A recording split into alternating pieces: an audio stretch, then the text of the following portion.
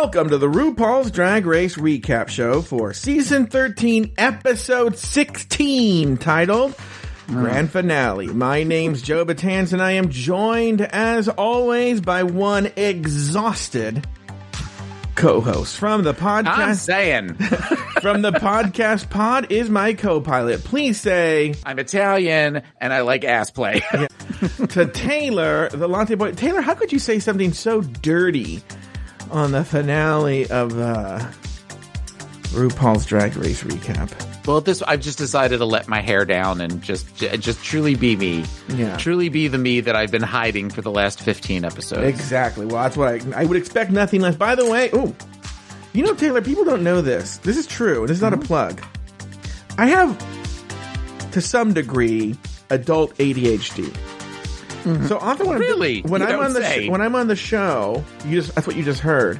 I have this thinking putty that I stretch between my hands and play with as I'm talking and listening, and it helps me concentrate. Believe it or not. Really? And I play with it. People probably think I'm playing with a pen, but because it's not on camera. But I'm playing with it, and it helps me listen and whatnot. And I'm glad that that's what you've been playing with for the last 16 episodes, because I've been worried and thought we were going to have an intervention. Well, yeah. I'm also doing that too, Taylor. What I'm thinking about your sexy voice. Actually, that putty is in fact your foreskin. Yeah, it really is. Which I'm impressed how big you stretched it up to where I can see it on the screen. And that it's purple and glittery. Once again, my second time referencing Mandy Patinkin and Yentl. You know, everyone. Hi, everyone. I did a Joe Batanz today. I did a Joe Batanz with a coworker where I told one of those like whoa jokes, and I said, "You all can see me at the Ha Ha Hut on St. Pete Beach this weekend from 2 to 8." Which made everybody laugh. So I need to give you credit on the show. I didn't at work because I need all the help I can get. Well, also they don't know who I am. They're like, "Who's Joe Batanz?" Oh, everybody knows who Joe Batanz is. Oh, really? The maven of Afterthought Media. Of course, you know, it's funny that you say that. A friend of mine. I didn't even know she had a podcast. She wrote to me on Facebook. Now, Lori's very proud of the Bloody Network. Yeah, I know. I have a very good point. No, it's a friend of mine. She has a podcast, and I didn't know. But she wrote to me on Facebook, and she said on her podcast, she went on an epic rant about Elijah Schlesinger, the comedian. Oh. And that somebody wrote to her and said, "Oh, one of my favorite podcasters hates her too. His name's Joe Batanz." And she goes, "I know him." And she goes, "What a small world." And I go, "I'm a famous podcaster. I don't know who you are." So, but Elijah Schlesinger, for the record, I'm not going to go into a rant here. He's a horrible human being. Okay. And she and I did agree on that. So you and Eliza agreed that Eliza's a horrible person? If only. She's a horrible... What a wretched human being this Elijah Schlesinger is. Wretched. Who is worse? Eliza Schlesinger? Sure. It doesn't matter. Actually, I love that you're doing that, actually, because one of the worst interactions I ever had with her was the first interaction I ever had with her. I didn't say her name right. Maybe I said like you, and she had a fucking conniption fit. Well, change your fucking name to Anne Murray or something like that. All right, go ahead. Anne Murray. Yeah. Okay, so who is worse? Eliza? Sure. Or Todrick? It's still Todrick, because as far as I know, Eliza hasn't, like, allegedly ripped people off or, not paid people and stuff like that. Okay. But it's still Todrick. But she is still a horrible human being.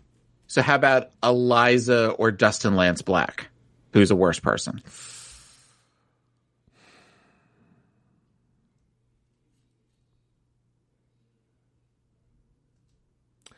Oh, man, he's really thinking about this one. Yeah. They're very similar. Except I've never had a bad run-in with Dustin, so I'm going to say Liza's worse. Okay, Eliza or Soju? Well, no, it's going to be Eliza's worse, because the only thing with Soju was she had a fucking pissy-ass face on her. Everyone should know, I was at this drag con. This is when she was doing this shot with Soju. We were all the press was in this big giant room, right? I hope people are using Nami's bingo card today. And in his big giant room, and everybody was actually rather friendly with each other. Oh, hi, how are you? This Soju, she sat in the corner of the room with the biggest sour, like so unapproachable, sour, alone in the face, VIP, literally alone in the VIP. Like she wasn't even. I mean, her show was kind of popular, but there were people who were like on network television there and stuff like that. She was acting like oh my god, and then you would think, oh, maybe that's just. I don't know. What a horrible human being, just nightmare and stuff like that. Anyway, the point is, Taylor, how are you? I'm fine. It's the last one. I know. Are you? Last... I know what you're going to say right now, but are you in any way sad?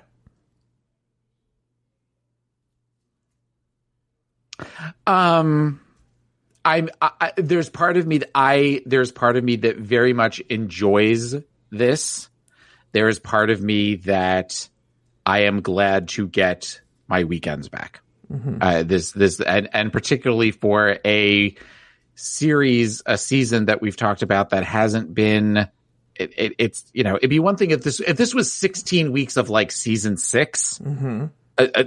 No problem. But this has been one that's kind of been. It's of course season 6. It was sort of telegraphed ahead of time who was going to win, but there wasn't necessarily a lot of big surprises this season. Mm-hmm. So it just sort of was like, I don't know, but, I am looking forward to I get to visit my family in 2 weeks. And part of the reason I've put that off is because of the show and my commitment to you. So I'm looking forward to being able to do some other things. We could always get a sit-in, a sub if you're.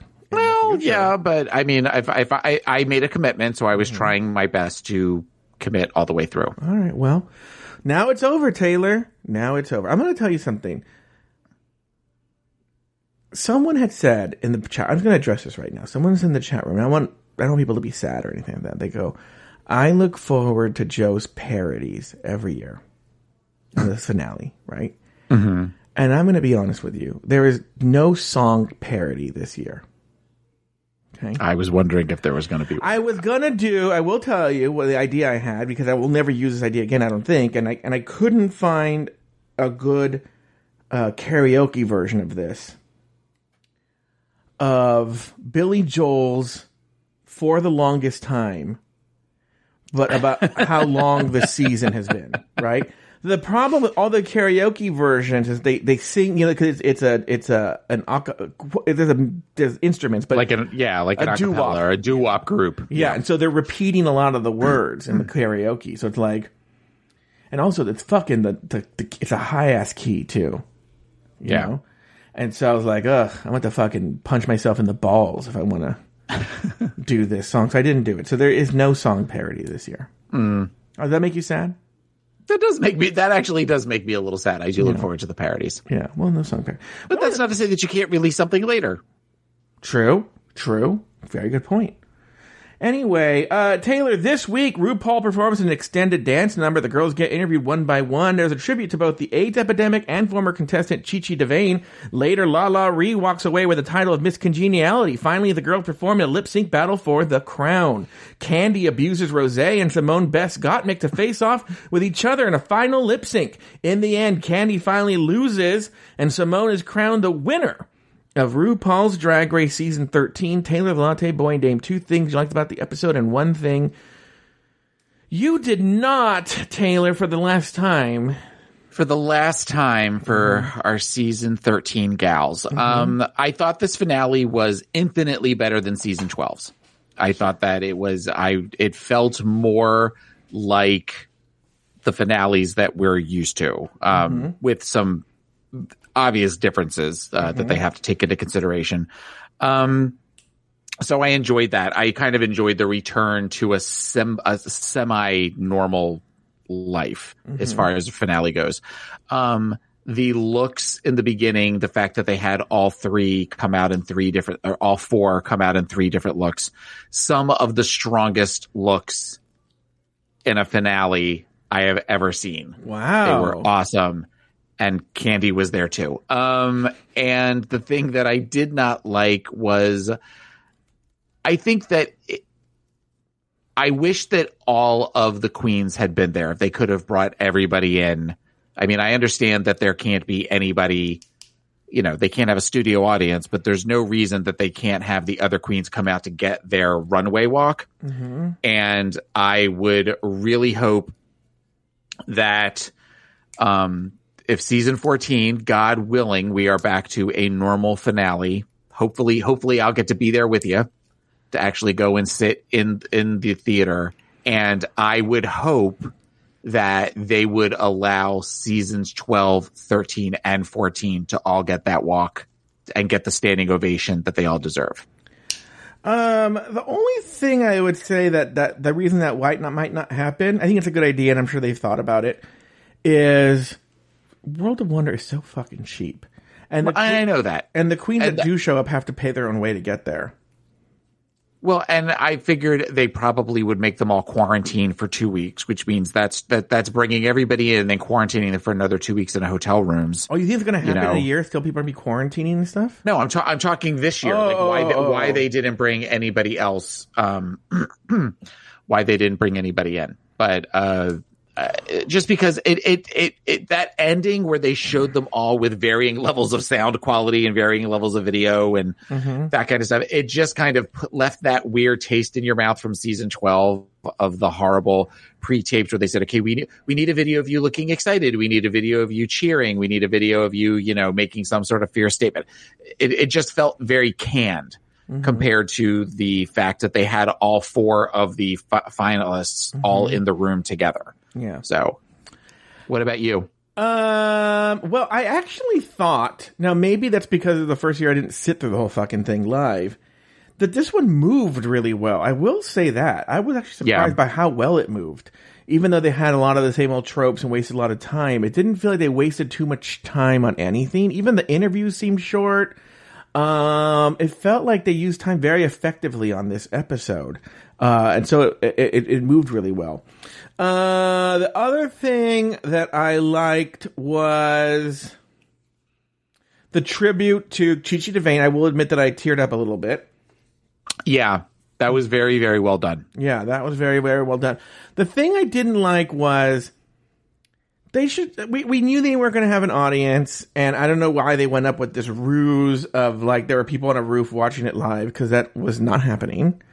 And because one thing I'm sure that World of Wonder was very happy about was that they got to keep the results somewhat contained, because they didn't have the people spoiling it. Now I'm sure Nami Harder, who's listening live, has some information for us about how no, it really was taped live, and it was on the the this and such building on these such and such streets and whatnot. Right. And then right now there's going to be a statement in the Discord from Nami Harder arguing with me for why I just said that. Even he's like, I don't know why I would have that information. I don't know why Joe's saying this about me, but still, anyway, regardless, something. Anyway, I didn't like that fake audience. They were clearly not there. It's just why do they have to stick with the artifice of there's people here and Jada Essence Hall is really here on this rooftop and everybody has a super nice car. Yeah, I noticed that everybody had their cars all decked out with neon strips or LED lights and stuff, and I'm like, wow, what because they hired extras or people that knew or friends of friends, and stuff like that to come here and go, oh, can you go here for a few hours? And maybe they showed them, I don't know if there's even stuff really on the screen, or maybe they showed them pre-tape portions on the screen that they just filmed at night, but it was so fake and so dumb and annoying. And I was just you're wasting everyone's time. Did anyone believe that was real, that they were really watching? Did you believe it, Taylor? I kind of believed it. Yeah. No. I wondered. I didn't think it was the people's cars. Okay. I figured it was cars that they had brought in, and then they had people standing up next to car because they didn't want anybody's junker cars or somebody's, license plate being shown or something like that. So I thought it was actual people. Yeah. Let me put it this way. I was so glad. I was pleasantly surprised to see that because it also reminded me when I did the Drive and Drag a couple of months ago that I was like, oh, okay, that's awesome. I mean, I do get that there were definitely superimposed videos over the screens, so that and I did have the thought of, well, there could be people in all of those windows and the buildings behind them watching this, and then they can't get any of them to sign an NDR. So I don't know. I liked to believe the illusion of it, much like we talk about this show is an illusion of a reality competition. Mm-hmm. I allowed myself to get sucked in for this, the final night of the season. Yeah. All right. Well, that said, let's go through it. I didn't write a script for this. I wrote a very simple script. You just heard it. Let's go beat by beat. Mm-hmm. And, actually, you know what? Let's do this now. Before we go in, beat by beat. All right. Yeah. I don't think it's going to be a long episode. Why don't we do this? Why don't we take a break? When we come back, we'll talk about our favorite moments from the episode and whatnot, but we'll do it right after this break. Okay.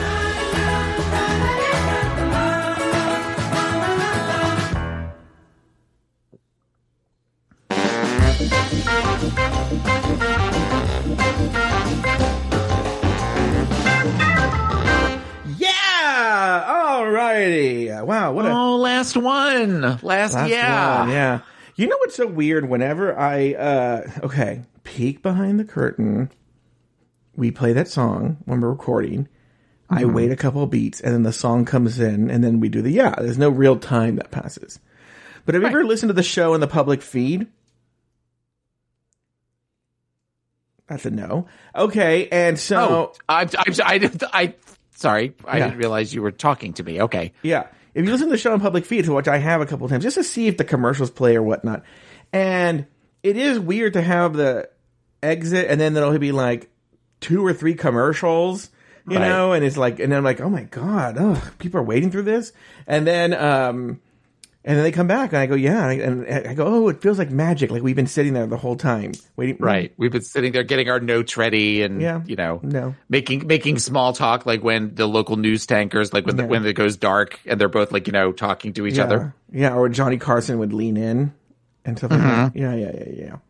All right, Taylor, let's talk about sort of the big beats of the episode. The first thing we had now, for some reason, my DVR cut in like 30 seconds into this RuPaul dance number. So I only got to see like the last 20, 30 seconds of it. I don't know how long it was. Couple minutes. Okay. I probably missed about a minute of it then. Yeah. What were your thoughts on it? What were your thoughts on this opening number? It felt, this was the first time in a very long time that I would say Ru is a beautiful woman. Yeah. Ru beautiful quality. Mm-hmm. And I was glad to see her actually performing. Mm-hmm. Usually she stands there, and I know that you always talk about that you tear up when you see her the first time and all of that kind of stuff. Ru's inability to dance or keep the rhythm just made it kind of painful to watch. She just looked terrified she was going to fall over and break a hip. Like it was where she's got all of these guys kind of like dancing around her and all of that. The fact that she was just kind of, step 1, 2, step 1, like you could see her kind of like, as much as they give the queen's grief, about I can see you choreographing the steps in your mind while you're dancing, like just have fun with it. She was not taking Jamal Sims' advice. Yeah. With something like this. It was very much of where I'm just going to stand here and you're all going to dance around me. And I see random, because, I'm old, so now I have tunnel vision, but I see random figures flying past me. So I'm trying not to flinch, but I'm also like trying to keep with the beat. And it wasn't really good. The song's okay, but I mean, it's not, it's not one that I'll put on my playlist. They should have had this horrible Todrick giving her side eye and saying horrible things to her because she didn't do the, obviously you don't want to be famous, RuPaul, and horrible things that just Todrick said. Well, clearly somebody doesn't want to win the crown. Yeah.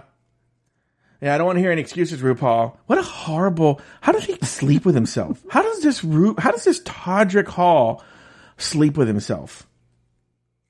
In a house that's worth 10, didn't he buy some ridiculous like house and then like posted about it on YouTube and said, giving a tour of my like $7 million house or something like gross like that. I don't know. I don't pay any, I don't follow. If Todrick came up on my YouTube, I would cancel my YouTube account. I would flag it for inappropriate content. So I don't like the this other thing. call. The other thing that I noticed about the dancers, many of them very, very cute, no underarm hair. Oh, really? Like all of them have shaved underarms. It was a little like, okay, that's interesting, but whatever. Yeah. All right, Taylor. Okay, then after, I didn't really get to see the dance number, so I didn't really get to see it. But then now we know. This is the big moment right here. Is we get to see. Now let's just do it right here. And I have nothing to say. I want to warn you right now. I have nothing to say. It's time for the looks. The girls showed off 3 looks, right? What were they? What were the looks? I don't even know. Oh, I do. Okay. Black and white was the first one. Mm-hmm. Yes. Then it was red all over. Yes. And then grand finale, eleganza extravaganza. Yes. Mm-hmm. Thank you, Luke Stamen. Yes. So I am going to say that, God, I already don't remember some of the looks, but I just remember thinking they were really awesome at the time. Mm-hmm. So I do know that the first look was Gottmik, and let me see if I can do this from memory. Sure. Gottmik had on an outfit that was inspired by Hellraiser, which was awesome. I am not a horror fan, but I knew exactly who that character was. Mm-hmm. And I thought that she looked amazing, even with the little Pandora's box that apparently was inspired by her brand. Mm-hmm. And then the next one to come out was Candy, who came out in a, obviously in a black and white dress. And where she had the BLM kind of not embroidered on it, but kind of written across it. Mm-hmm. There was part of me that I can appreciate that, her wanting to make a statement. I guess the question that I have is the fact that she's making that statement when the statement I think was more eloquently made earlier in the season in a white dress was a little odd, and the fact that the M of the BLM was kind of outlining her crotch, like her panty line, was just a little like, I want to like this more than I feel like I should, kind of thing. So that was her look, and then Rosé came out in a latex inspired like My Fair Lady look that was very, very awesome, though she looked like she was having a hard time walking in it. And then Simone came out in a black and white outfit that was almost like an antebellum. Like she said, she used the phrase Queen of the South, and she had a huge hair, a huge wig on that was expansive, and it was lots of textures, lots of fabrics, and that was very, very pretty. Okay, so that's the first 4 looks. The next 4 looks were red, and the first look was Gottmik again, and she came out in an outfit inspired by Keith Haring and David Bowie. And that look was very, very cool. However, again, she looked like she was having difficulty walking in it because of the wide stance of the look. But I thought it was with a red David Bowie type wig. So definitely very cool. Speaks to her gender bending. Next, excuse me. Okay? Yeah, I'm talking too much. Shut up. And next came, Candy came out next. And she came out in an outfit that kind of looked like a purse. It had lots of grommet rings in it. It was sort of a mini skirt, and that look was okay. That was an okay look. And definitely red met the criteria for the category. Rosé came out in, I guess, like a tree inspired outfit or something that had like the weird veins or the roots all around it, and she kind of dragged one foot, and I think she was trying to be a tree, and I didn't really understand that, but okay, whatever. And then Simone came out in an outfit that was covered in red fingernails, red fake nails, acrylic nails, and had her hair where it was ponytail, where there were hands that were kind of holding the ponytails to make it look where it was like somebody working on her hair. And I thought this was an amazing look. It was very cool. It spoke to what drag is. Drag is supposed to be, at times there's supposed to be a sense of humor to it. And I thought that it was absolutely amazing. Yeah. So the last look was drag, finale drag excellence sort of thing. So then we have Gottmik in a leather, I don't know what you call it, like Elizabethan type outfit or whatever that had just absolutely amazing. with like an exoskeleton, a gold exoskeleton over it, and like crazy hair that had horns in it, and she had the white makeup and everything. Just it was a moment. It was very much a moment. Then Candy came out in her peacock outfit, which I think had more attention been paid to details. I think it could have been a beautiful look, but I did not like her makeup, and I thought that the outfit looked cheap compared to the other girls' looks. Next you have Rosé in an outfit that, like, kind of speaking to her Mary Queen of Scots outfit, but it was all like a light green and creams, and it looked like there was a little bit of yellows in there and everything. And she looked beautiful. She looked absolutely stunning. Silver, there was silver in that as well. And then there was Simone, and Simone's last look. Oh my God, why can I not remember Simone's last look? Don't look at me. No, I am looking at you because I don't know. Okay. Oh God. Yeah. The gold arm. Okay. So it was like half angel and half warrior. Thank you, Pinball Wizard. And it was where it looked like it was like gold leather or gold lame. Not gold lame. It was definitely like a gold leather that kind of looked like an arm, like a gladiator armband with the glove. And then the other side was this very ethereal, like white guy. Very, very beautiful. I can't believe I couldn't remember that because it was very, very cool to me. Just amazing, amazing looks. All the girls, I would say Rosé and Candy both had at least one miss, but Gottmik and Simone's looks were incredible. All right. And those are the looks. And those are, for the last time, well, I guess you'll mention them when they do their lip sync battles, but formally the looks. The formally, yes. Yeah. Anyway, next, I'm skipping like little things like talking to Jada. We're not going to talk about that. But then they did the interviews, right? They interviewed each girl. And they had like little video packages and stuff like that that highlighted their run on the season. The first one they had up was Gottmik. Taylor, any thoughts on Gottmik's interview? I think it's clear Rue really seems to like Gottmik.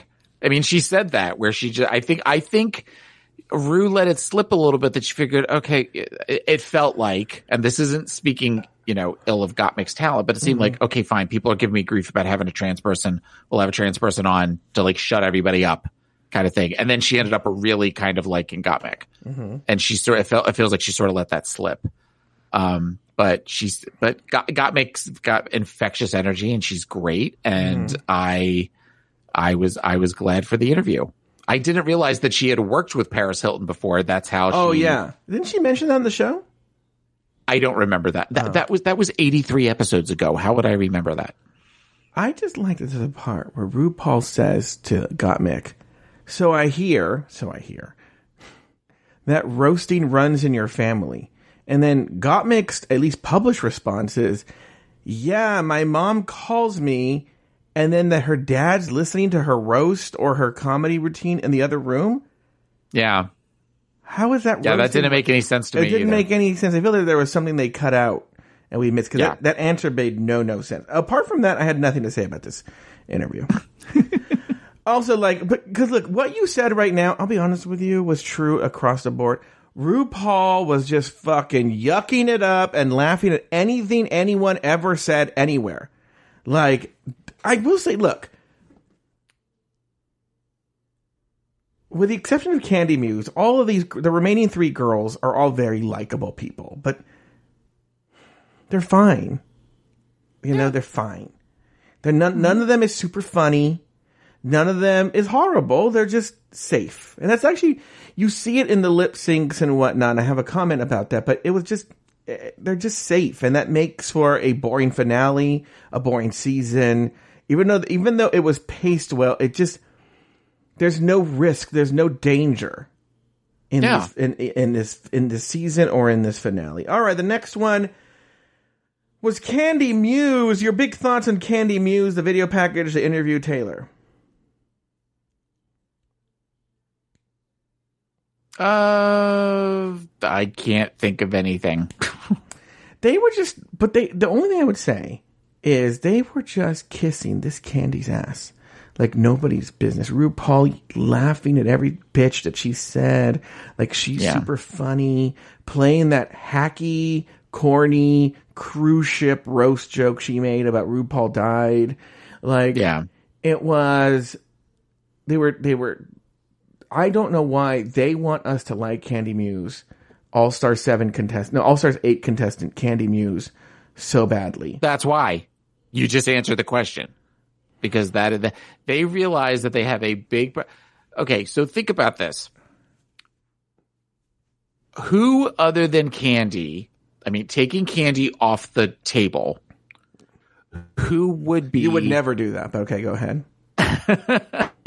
Who would be another big personality of this season? Tamisha, but I would say, even though it was a very different kind, Utica was an interesting personality, I'll say. Okay, not interesting. Okay, a big person. Tamisha, okay. Does Tamisha strike you as the type of person that would play well with World of Wonder? No. So they need somebody because at some point, they have all of these little shows on WoW Presents, is still the most popular one, but they need somebody to do these things. So they figure we have to kind of kiss her ass a little bit. And if we can, they couldn't convince people to like Silky, but maybe there are people that think we can convince people to like Candy, so that if she does come for an All-Star 7 or an All-Stars 8, it's not immediately like, what the fuck is she doing here? Because I guarantee Candy is already signed up. Yeah. All right. Next, Rosé. Any big thoughts on her video package and interview? Rosé's seemed, that was the one that I think Rue was the most low key on. Mm-hmm. She almost seemed like, when are we going to stop and have a break kind of thing? Mm-hmm. Like she just seemed very uninterested to me. Well, I don't think, again, very safe, very pleasant person. This Rue was laughing at this family like they were the fucking, the aristocrats coming in and auditioning for her. She was so laughing so hard at that. Like they were saying the funniest things she ever heard in her life. They were look, a very lovable, charming, dorky family, right? There's nothing wrong with them at all. But she was guffawing as if it was, Carl Reiner and his and family were there, But Carl Reiner. But do you think that part of that is normally you have the audience around, like the only sound that you could hear was her laughing. Normally that laughing, that like she felt like she had to kind of go bigger because there wasn't the audience to sort of drown out if she was at a 7. You're right. That's exactly probably. Plus, I mean, I will say this: for as much as you talk about, like the way she is when y'all are taping the show and we're taping the finale and stuff like that, she always seems to be very, no matter who the family member is she always seems very kind. At least that's the way it's presented on TV, where she seems to at least pretend really well that she's interested in what they have to say, even though she won't remember the name of their child a week from now. No, she's nice to them. Look, I have to say too, season 7, I have not seen RuPaul misbehave on stage. And in fact, the last time I saw her live in the finale, what was that, season 11? Yeah. Was that 11? Yeah, that was 11. She was perfectly lovely, in a very good mood. I don't know why she was just in a very, very good mood that day. But yeah, she's nice to them. Okay. Simone, I have no notes. I literally just put a line. I had no notes on that one. She talked about the fact that she hadn't gone home again. I know that. That was where she hadn't gone back to Arkansas and that she misses her mom. Those are the two things that I remember from that particular interview. Yeah. And then we have the AIDS segment. The 40th anniversary of the first case of AIDS, I guess, is this year. And I thought, I wrote here because, so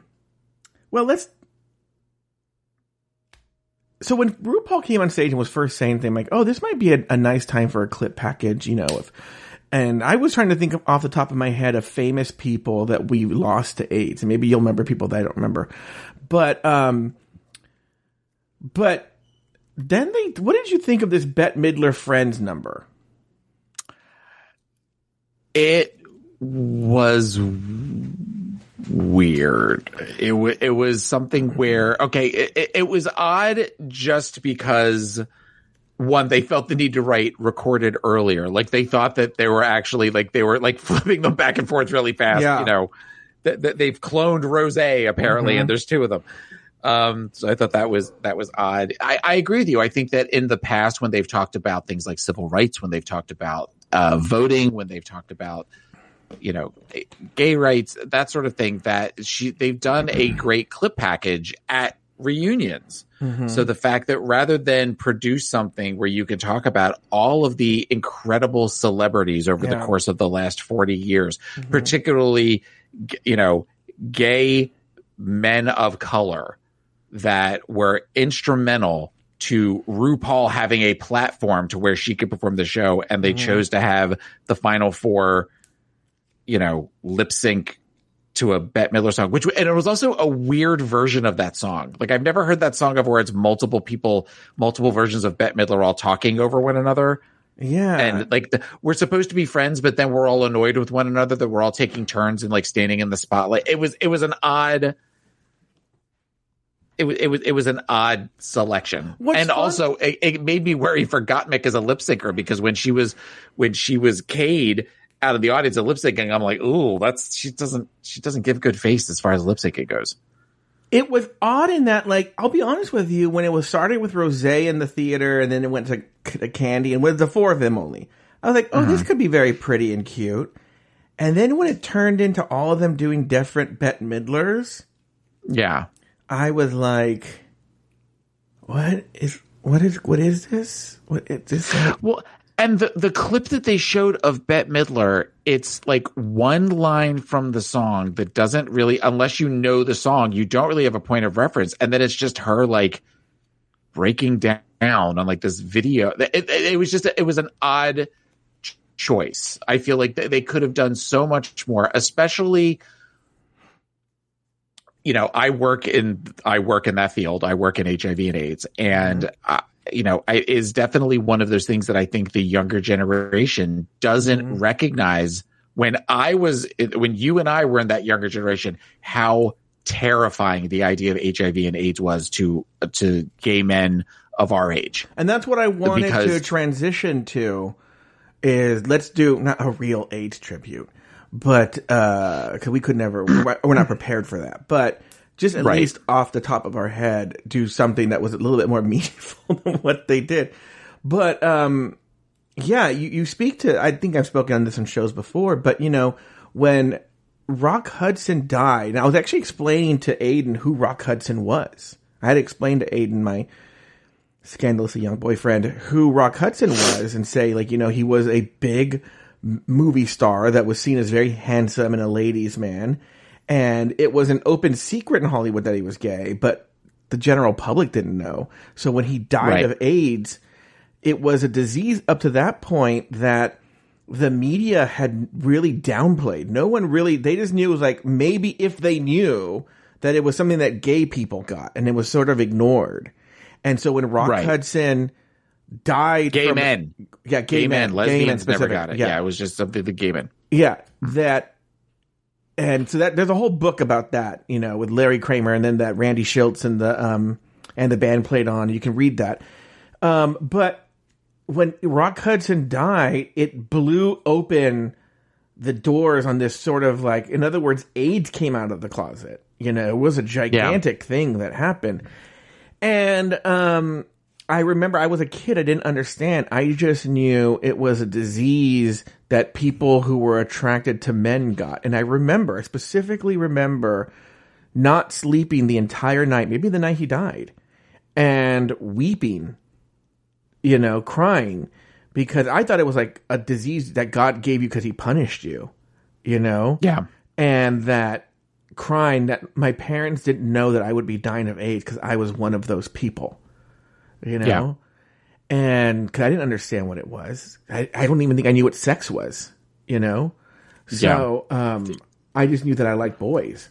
And, well, because at that point, the level of acceptance of LGBT people, we were the only time that you saw people who were gay where it was either on a very special episode, or they were the victim of a crime, or they were on a talk show on like Donahue or Sally Jesse Raphael or one of those type shows, and they were usually, messy drag queens, or they were portrayed as some sort of like sexual deviant. Yeah.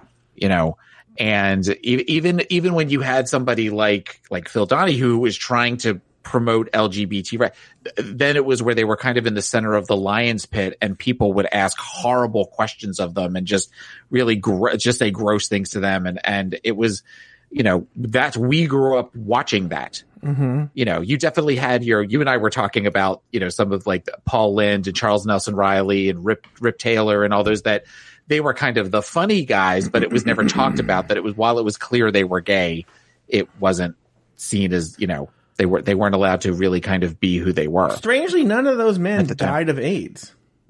Charles Nelson Riley just died of being old. Same thing with Rip Taylor. And then people think Paul Lynde died of AIDS, but he died of a heart attack. No, I didn't know that. Yeah, people think he died of AIDS, but he didn't. But we did lose some iconic people. Yeah, go ahead. Yeah, no, I was going to say, if for people who, younger people, there's a movie that came out, I want to say in the early 90s called Longtime Companion, that is really kind of speaks to what it was like, what it was like for the generation before us. Mm-hmm. We were little when this all happened. You and I mean, you were like 6 or 7 and I was 8 or 9. And the way I describe it to people when I talk about this movie is it's basically a gay horror movie, because it's a movie about a group of friends that are all spending time and having fun together. And one by one, they're disappearing and they're dying this horrible, horrible death at the time. And it's a very sad movie, but the end is very uplifting. And, but it explains a little bit more what it was like, particularly in the early 80s. In the 90s, when I was a case manager in the mid 90s, people only lived a couple of years. Mm-hmm. If you were lucky, if you got on the right medication. And it's, I think nowadays, now that it's seen as a much more manageable disease, on the one hand, thank God, but it's also a disease that can be avoided through safer sex practices. And if you are positive, making sure that your viral load is undetectable so that you're not transmitting it to other people. I mean, this is what I do all day. Yeah. Is talk about this. Yeah. I remember off the top of my head, I remember we lost Waylon Flowers of Waylon Flowers and Madam. Mm-hmm. Obviously Rock Hudson. We lost Liberace. We lost, who else did we lose? I feel like one of the C's. We lost Sylvester, who was talked about. Oh, Sylvester, you're during right. the disco chat. They talked about Sylvester. Sylvester died of AIDS. Yeah. Freddie Mercury. Oh, Freddie Mercury. That's right. I feel like I'm also seeing in the chat room Keith Haring, who Gottmik did a tribute to tonight in her outfit. I mean, Larry Kramer is another one who is a playwright who we just lost him recently. Yeah. But no, we lost the guy who wrote the book exposing it. Randy Shilts died of AIDS.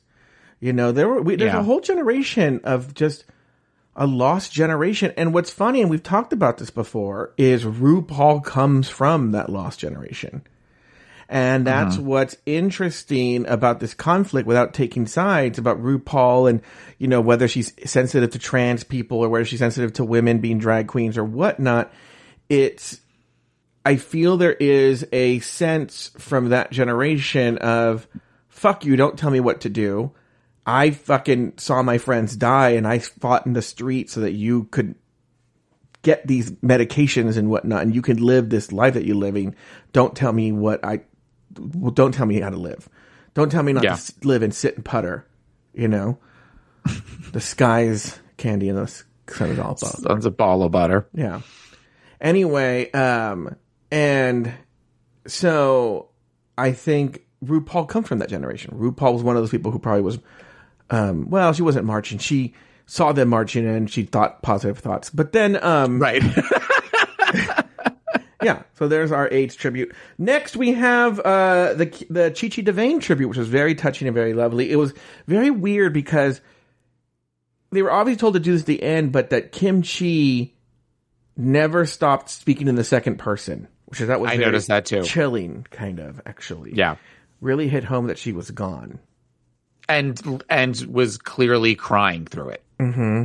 Clearly, she definitely was where her eyes were very wet through the whole thing. Yeah. So, I mean, Chi-Chi was I didn't realize that was this year. That just kind of speaks to the year that we've had where, I mean, and not even the full year. I mean, this has been since season 12 ended, which is less than a year ago. It feels like it was forever ago that we lost her.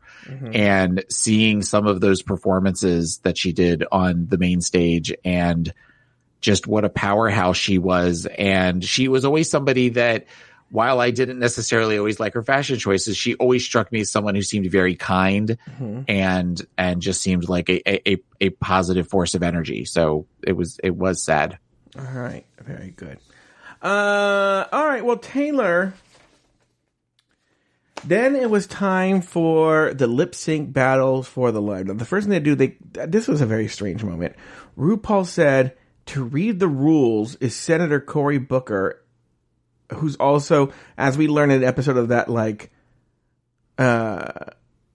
We Already Done Had Your Tree, or whatever that show is, that Family Tree show. Yeah. Who do you think you are? Isn't that the name of it? Who the fuck do you be thinking you are, right? RuPaul found out that Cory Booker is her cousin. Right. Did you see the one where Larry David found out that he's cousins with Bernie Sanders? No. Oh, no, yeah. That makes sense. Yeah. They look alike. They're related too. But. Anyway. But then he goes, I'm not going to do the rules. I'm just going to say this thing. Which is fine. I guess they had to say because then he says he didn't do the rules. And you're like, this was a waste of everybody's time. But it was fine. Cory Booker, yay, he did that. Blah, blah, blah. Did you have any big thoughts on Cory Booker saying that stuff? My husband said he could get it. Could get what? Which I kind of turned around and was like, oh, well, okay. Good to know. Yeah, I don't know. I see where he's talking. I feel like he looks good from certain angles and in certain ones you're like, ooh. Yeah. Yeah. Yeah. Okay, and then we had the lip sync for the crown. The first one up was Candy versus Rosé. Now the theme was all Britney Spears songs. All Britney Spears songs. The first one was Candy versus Rosé to the song Work Bitch. Did you have any big thoughts on this lip sync? As soon as I saw the song, I said, Candy's got it. Without the music even starting, I said, it's good. Candy's good. Well, first of all, the fact that they brought up that Rosé had a hurt ankle during her interview was worrisome. And then because that song Work Bitch, I like that song. That's a fun song. It's also a very chaotic song. Yeah. It's also just, it's a messy song. And I mean that in the best possible way. And Candy, as we have talked about, is a messy lip syncer. Yeah. So it made sense that she was going to be able to get more in sync with the song than Rosé was. So when you also consider that she had that injury on her ankle and really couldn't do a lot of the stuff that she would normally probably do. Yeah. It was clear almost from the beginning that Candy was going to win. But let me ask you this question. Did Candy, in your mind, win the lip sync? Oh, yes. If you were you did. I kind of. No, I wasn't rooting for her. No. We all know you're the biggest Candy Muse fan. Okay. Yeah. I'm creating my own Patreon where we talk about Candy Muse. Yeah. All the time. I know. And just praise her. I know. You're the head of the Fandies. And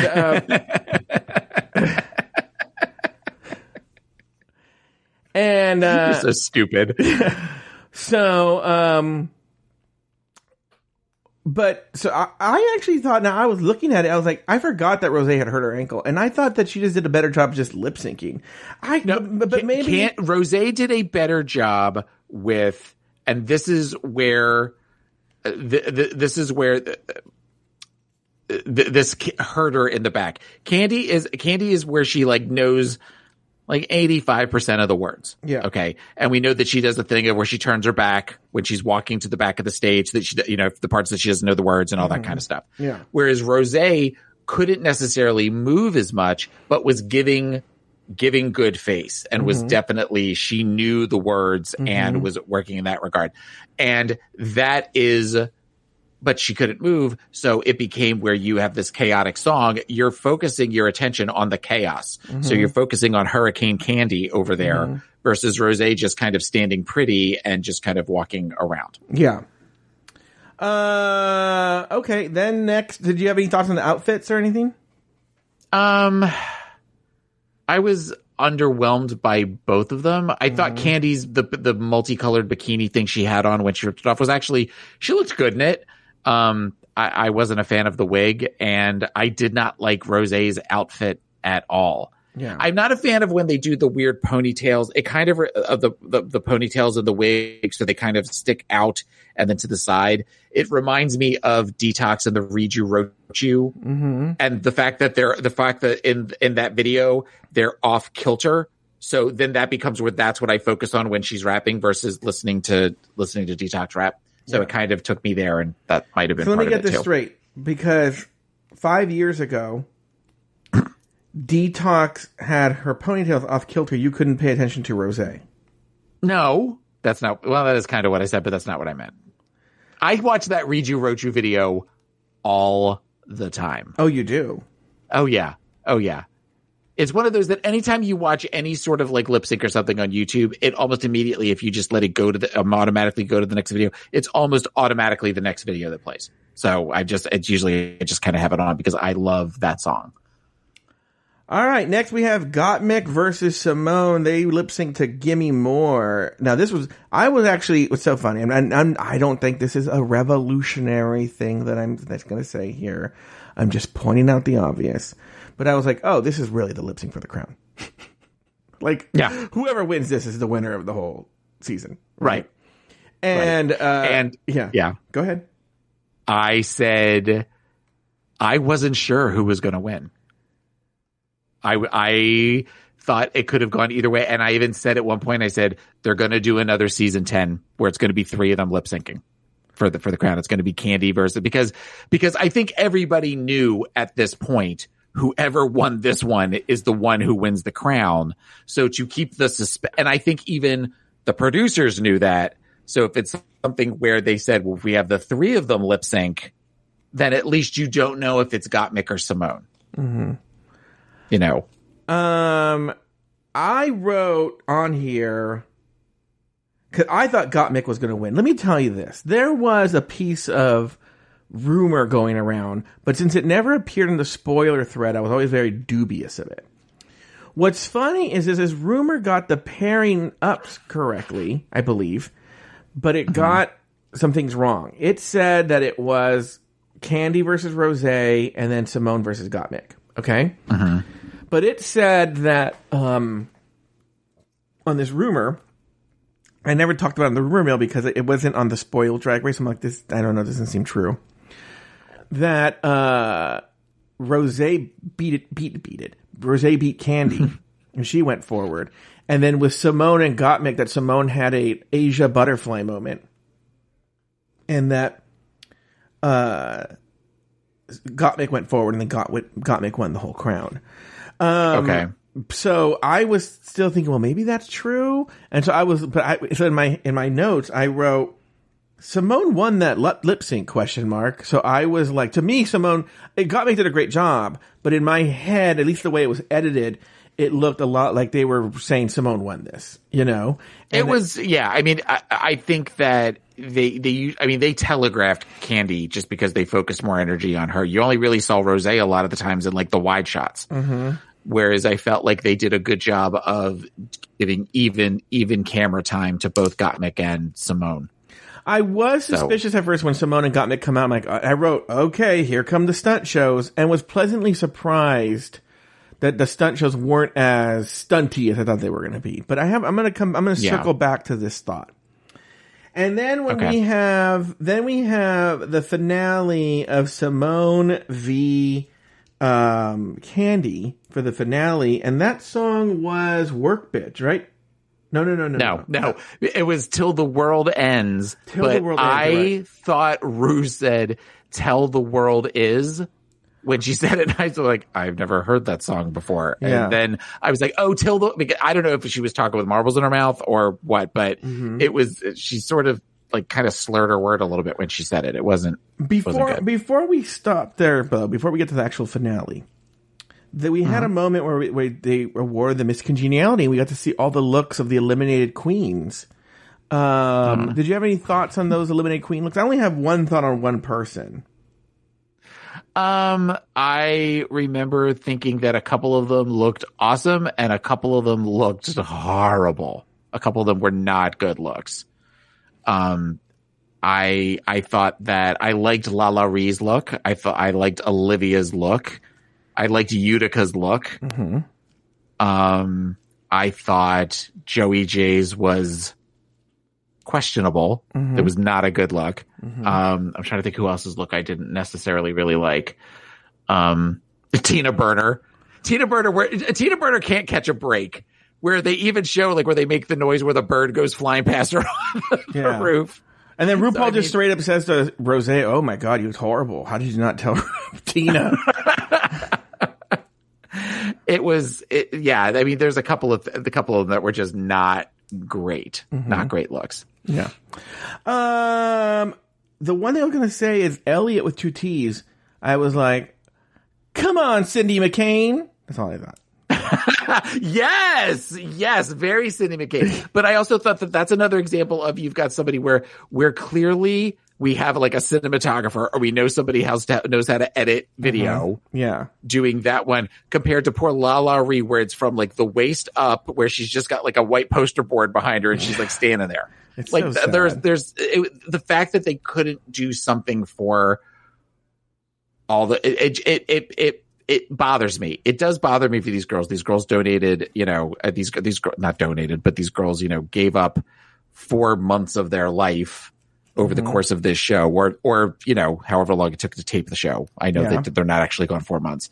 And the fact that it was just sort of this, okay, well, get yourself, send us videos from your iPhone and we'll get them on the show for you. It felt, it didn't feel right to me. All right, so let's now. And then were you happy with LaLa Ri? I was actually surprised it wasn't Olivia Lux. I was too. We both kind of went, what? And then like, okay, but you know what? There were consistent discussions. They seem to kind of drip in every once in a while. The fact that Olivia, according to my husband, the way my husband said it, Olivia has a dark side to her. Whereas I think LaLa seemed very just happy to be there, and seemed very gracious, especially when they all made fun of her, paper bag dress. And well, also I think there's an element to where people go like, Olivia Lux was gunning for Miss Congeniality. No, that's true too. Yeah, that is true too. We're not going to give it to her. We're going to give it to LaLa. Yeah.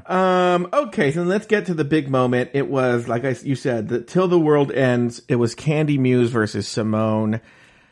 I see this and I go, oh, stunt shows. Again, some stunts, but nothing out of this world, Yeah. Your thoughts on this lip sync?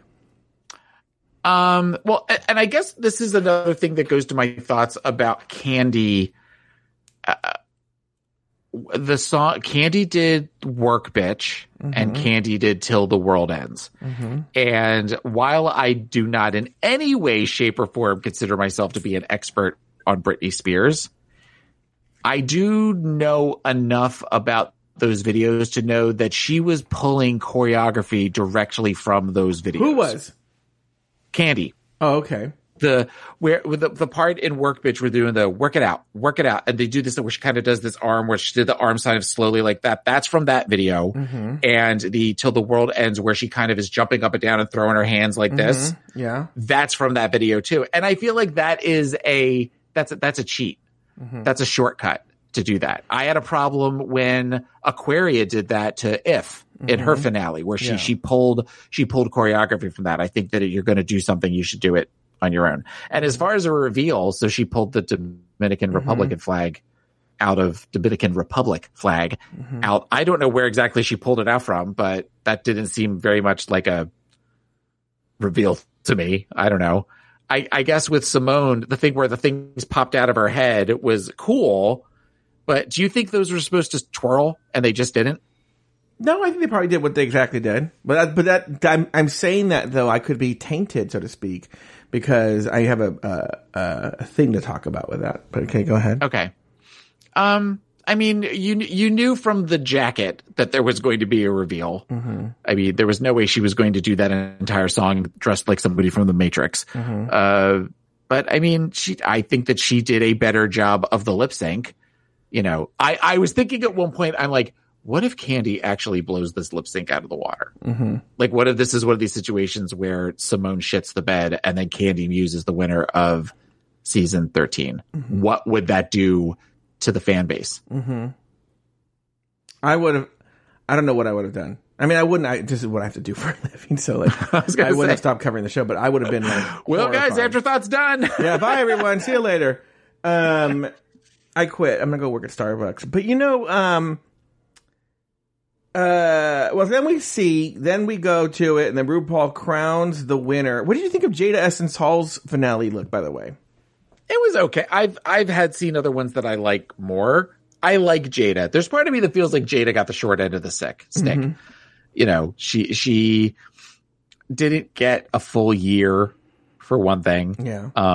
And then they have her kind of doing the Maria Menounos type thing out in the parking lot where she's pretending to interview people and talk to people and stuff. Like they made her do that sort of stuff. Like there's part of it that I feel like for somebody who seems universally loved, you never hear anybody say something bad about Jada. Mm-hmm. I feel like I kind of feel bad for her. But that being said, the look, there was I liked parts of the look. Very structured, very elegant gown, but it seemed like heavy to me. Yeah. It wasn't necessarily as flattering as I would like it to be. All right, so then we see they come out, they have a tense moment, and then RuPaul crowns Simone as the winner of RuPaul's Drag Race season 13. Taylor the Latte Boy, any final thoughts on this episode? Like I said, I enjoyed this one more than last year's. Mm-hmm. I know there was extenuating circumstances because of the fact that they couldn't do, they couldn't all perform together, and there was the whole Sherry Pie thing, which is why there was only 3 instead of 4, and all of that sort of stuff. But I'm glad. I feel like the right winner won, sort of thing. One other thing that I noticed this week and last week that is a small thing that only people of my generation would probably know. When they would do the title, the artist and the title for the videos, it was the old font that used to be on MTV back in the 80s. Fucking nerd alert. I'm a font nerd. I love fonts. So that was definitely something that I definitely noticed. I know. Dude, titles like Little Lord Fauntleroy here. Wasn't paying attention to that. Now, the last thing I wanted to talk about for this season with you, Taylor, was, I kept going, where are the stunts? Where are the stunts? Where are the stunts? Oh, there weren't any stunts. Oh, good, there weren't any stunts. And I was thinking about that. And as much as it was nice to see that there weren't really any big stunts this year, I think it speaks to the big problem that we see in Drag Race is that, like, the slow death of this. I don't think that the show is dying, but it's funny that in the very first rendition of the lip sync battle for the crown, Sasha Velour managed to kill the lip sync battle for the crown, literally, and destroyed it in such a way that it could never be topped. And Asia O'Hara put the final nail in the coffin when the failed butterfly thing happened. And I think what that led to was ultimately a huge fear of stunts, which is probably ultimately, in terms of the competition, a good thing. But the problem is now these girls, that what we saw on season 13 in this finale, is they don't stick with the idea of Sasha Velour with the rose petals. Instead, they remember Asia O'Hara and the butterflies, and they don't want to repeat that. And so, to me, the lip syncs on this finale were representative of the entire season, in that it was stilted by safety. everything was safe. Everything was overthought. Everything was overwrought. Make sure not one thing goes wrong. Everything has to be in place. And that's pretty to look at, and it works perfectly, but it's boring television, unfortunately. And so what I think Drag Race needs is something to share. I don't think Drag Race is dead. I don't think anything like that, but there has to be that element where there are risk takers again on the show. We're not seeing the risk takers are gone. The Laganjas, as dramatic as she was a risk taker. You know, people who took risks, they don't exist anymore. Say what you will about them, whether they failed or they succeeded, they took risks. And we're not seeing that anymore, and I think it's made for a boring show. I don't think it has to do with fighting on television. I don't think it has to do anything with it. I think it has to do with taking risks. And this was a season of people who played it entirely safe. And it made for boring television. I don't think this was a bad season. I don't think this was go ahead. Who would you say is the last one? Because I have a thought on who I think is really the last kind of person to take chances. Evie took risks, but she took calculated risks. Is that what you were going to say? That's what I was going to say. Evie was very calculated, but she definitely seemed more risky. Yeah, she seemed more dangerous. Yeah, I think than other, and I'm saying that from a drag perspective. Whereas a lot of the other girls were not. It's in a weird kind of way. I almost wonder if season 12 was saved by Sherry Pie.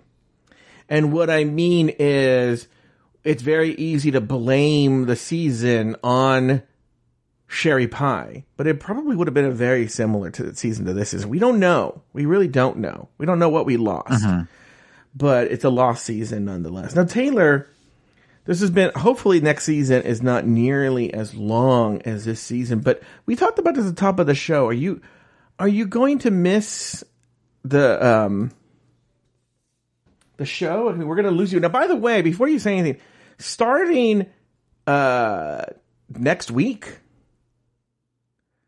we're continuing. I don't know if it's going to be on the public feed or not, but Drag Race Down Under with myself, Lori Roggenkamp, and Australian expert Nat. I don't know what he wants to be. I don't know how he wants to be called, actually. Right now, I just know him as NatPat90, but I know he has a name, you know? But I don't know what name he wants to use. I know he wants to go by Nat on the show, right? The three of us. Nat is actually from Australia, Taylor. From actual Australian. And he's going to be teaching me and Lori Roggenkamp the ins and outs of this season. Okay. That's coming up starting next week. And then we have an Australian producer, shocking, the one who loves to correct me, Nami Harder, will be producing. I'll be pre-corrected on the... Exactly. The outlines already say, I know you're going to get this wrong, so here. You know, that's what we kind of want in a producer. But I'm going on to, I mean, it doesn't end for me, Taylor, but for you it does. No. Is there, I know you're mostly relieved. You said you're going to get your weekends back, but is there a part of you that's sad? Are we going to get to talk as much? No. Yeah, you're right. No, you're not. We're not. No, we don't. We tend to talk more during the season. Absolutely. Yeah. But we talk pretty regularly. We talked all through the last year. But that was because of the pandemic, and we used to call me on Tuesdays. No, we talked all the time, even when there wasn't a pandemic going on. I'll make sure and not call you. But I will tell you what, Taylor. Now, I know there's no song parody. I told no song parody. No, like... You know, Goodbye Mr. Chips or something. No parody on something. You know, no. I didn't bring in Friends and sing like, oh, Taylor's my friend. Nothing like that, right? But I wanted you to know that I'm going to miss you. You know, I miss doing a show with you. I'll miss you too. Yeah, and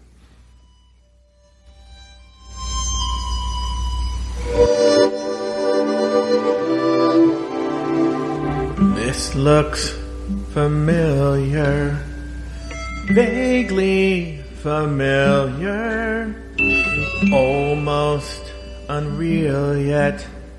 It's too soon to feel yet, close to my soul, and yet so far away. I'm going to go back there someday. Sun rises, night falls, Sometimes the sky calls. Is that a song there? And do I belong there? I've never been there, but I know the way. I'm going to go back there someday. Come and go with me. It's more fun to share. We'll both be completely at home in midair. We're flying, not walking, on featherless wings. We can hold on to love like invisible strings. There's not a word yet for old friends who've just met. Part heaven, part space, or have I found my place? You can just visit, but I plan to stay. I'm going to go back there someday. I'm going to go back there someday. Well, that's going to do it for this season of RuPaul's Drag Race Recap. Special thank you to Taylor the Latte Boy for sitting in the second chair this season, and Luke Stamen for his work in producing each episode. So, for the final time this season, the final time in 2021, for Taylor the Latte Boy and myself, sashay away until next week.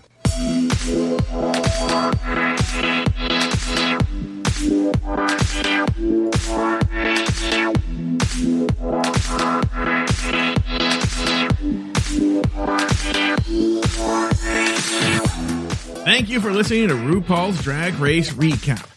Have something to say? Email us at dragracerecap@afterthought.media. For more Drag Race and LGBTQ content, support us over at Patreon at patreon.com/afterthoughtmedia. You can follow Taylor the Latte Boy on Instagram and Twitter at PIMC Follow Joe Betance on Instagram at Joe Betance. That's JoeBetance. This episode was produced by Luke Stamen. Drag Race Recap is an Afterthought Media podcast.